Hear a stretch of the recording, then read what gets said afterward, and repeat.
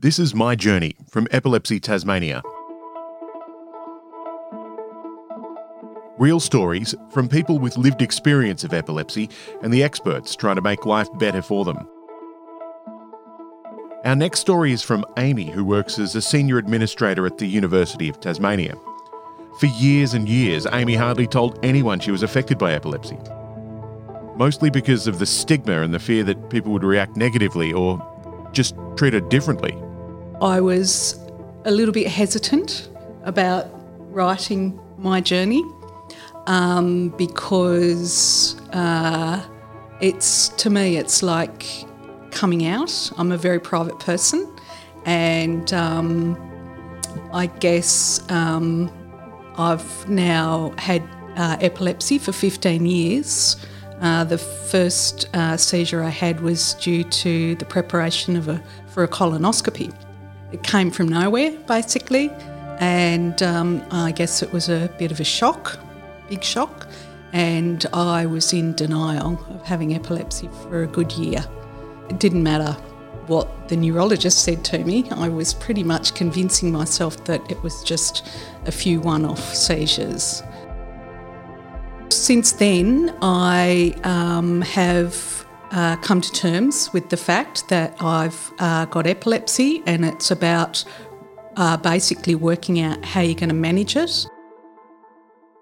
I have been to various neurologists. The one that I see now is from Melbourne, and about 5 or 6 years ago he gave me some advice that I could have some surgery, and we could see if we could stop me from having seizures. And so I took his advice. I went into the Royal Melbourne first for the monitoring, did a week of the monitoring, and where basically they're bringing you on having a seizure. So they get you to exercise as much as possible. They make you stay awake as much as possible and not sleep, to the point where you have a seizure and it's all monitored. So it's quite interesting because then you get to see yourself on the screen basically having a tonic-clonic seizure, looking like Wonder Woman, you know. Yeah. They said that there was a DNET in my left temporal lobe, and I was referred to an excellent neurosurgeon in Melbourne. He gave me the advice that he could do a lesionectomy. So I had that 4 years ago now. And successful? No, I was desperately hoping it would be successful. And I wanted to fix it. I'm a fixer. And so I had the 4.5 hour brain surgery. I did everything that they said for me to do. As soon as 12 hours afterwards, they stop the morphine and basically get you out of bed and get you up and walking to make sure your brain's working, make sure you've got your faculties, because it's in the left temporal lobe. It's right near where the amygdala is. So that's where our beautiful, wonderful emotions are, language, all of that, memory. They're wanting to make sure that you can use that part of the brain again as quickly as possible to recover. And so I did everything I could according to what the neurologist had advised. They reduced the anticonvulsants, which was great. However, then I had to wait a full year after the surgery. They weaned me off the anticonvulsants, and the very first day I was off the anticonvulsants completely, had a tonic-clonic seizure. So that was the big bummer. You've been through all that? Yeah. And it didn't work? No, I was in the 30% where it doesn't work. I was hoping I was in the 70%, but no, I was in the 30%. How has epilepsy affected your life? I guess with epilepsy, it's a lot of it's an unknown. So you do the very best you can, given that you know that things like caffeine, alcohol, lack of sleep, stress, all of that, and dehydration can cause a seizure. you do the very best you can to make sure that you are living the life that you're meant to be living, and yet you can still have a seizure. You said that telling your story about epilepsy was like coming out. So for how long were you in the closet?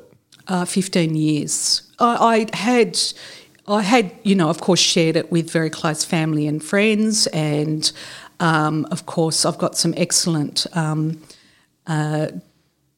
executive director and director above me in my position, and they have been absolutely brilliant. Very, very supportive, very, very understanding. They know that I've done everything I can to continue to have the very best life that I can, and to not let epilepsy affect my job at all. So they've been brilliant. However, I haven't made it as public as, I haven't felt that it's as easy to talk about as some people would say with diabetes, because there's still a bit of a stigma attached to it. Yeah, and you still feel that stigma? Oh, very much so. Yeah. Unfortunately, because there are so many unknowns and because of the history, it's sort of in there with the mental health issues, if you like, and conditions. It's something that scares a lot of people as well. It does. The thought, I've never seen someone have a seizure, but for me, I think I would be terrified. And I would have no idea what to do, which I think is why Purple Month and the work that Epilepsy Tasmania is doing is so important. Yeah, it's wonderful, absolutely wonderful. I'm fully supportive of it because it makes it, normal. It normalises it for us, which is what we need. And there's been a lot of work done by Epilepsy Tasmania in the last 6-7 years, and I've seen a huge difference now, which is great. What's it feel like when you have a seizure? Well, I guess for everyone it's very different, and that's something that we all need to be aware of too. For me, with the tonic-clonic, I come out of it and I don't know who I am. I don't know where I am. So I'm really fighting to begin with, going, who am I, where am I, what's happened? Because I can sleepwalk. And I've been known to sleepwalk. I've also been known to have seizures in hotels when I've been in different states for conferences, for work, on work trips and things like that. So I have to quickly work to come to and work out who I am, what's going on. Then I always feel a real sense of dismay that I've had a seizure.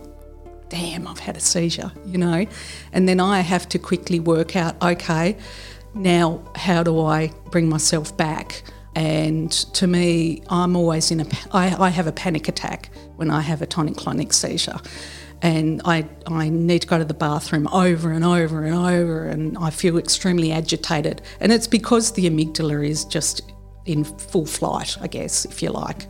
And it's challenging then to try and get yourself sort of back down so you can go back to sleep and then wake up the next day and continue on. Can you remember having the seizure? No, not necessarily. I can remember seeing the lights. I know I'm saying something here that's probably a bit strange or odd. This is your experience. Yeah, it's a feeling of maybe going to another world. You feel like you're very close to death, basically. Very, very close to death. And when you come back, do you still feel like you're being close to death? Yeah, you can do. For me, anyway, because we're all different, it takes me a good week to come back from a tonic-clonic, to fully come back and get my clarity working again. I have a very fuzzy mind for a week. Which I guess is why it's so important that your workplace is so understanding. Although I try very hard to just keep going to work no matter what, But there's been a couple of occasions where I haven't been able to. So you just try and tough it out, stiff upper lip and all that? I do, absolutely, yeah. Because I'm a very strong believer for myself that I don't want epilepsy to control me, I want to be able to manage it the very best I can and I want to continue to, I have a very strong work ethic, and I want to continue to work and I guess pursue a wonderful life, no matter what epilepsy is doing to me and my body and my mind. My Journey's been released for Purple Month 2020, which runs for the month of March. It's a worldwide grassroots campaign aimed at getting people talking about epilepsy, which is what we're doing right now. And by talking about it, we hope to reduce the stigma and help those who are affected by epilepsy to live full and happy lives. To find out more, go to epilepsytasmania.org.au. This series is an Icon Media production for Epilepsy Tasmania. It's produced, directed and edited by Sam Icon. That's me. Sound design is from Nicholas Storr. Music from Breakmaster Cylinder and Chelsea McGough. And a special thanks for sharing her story for almost the first time to Amy.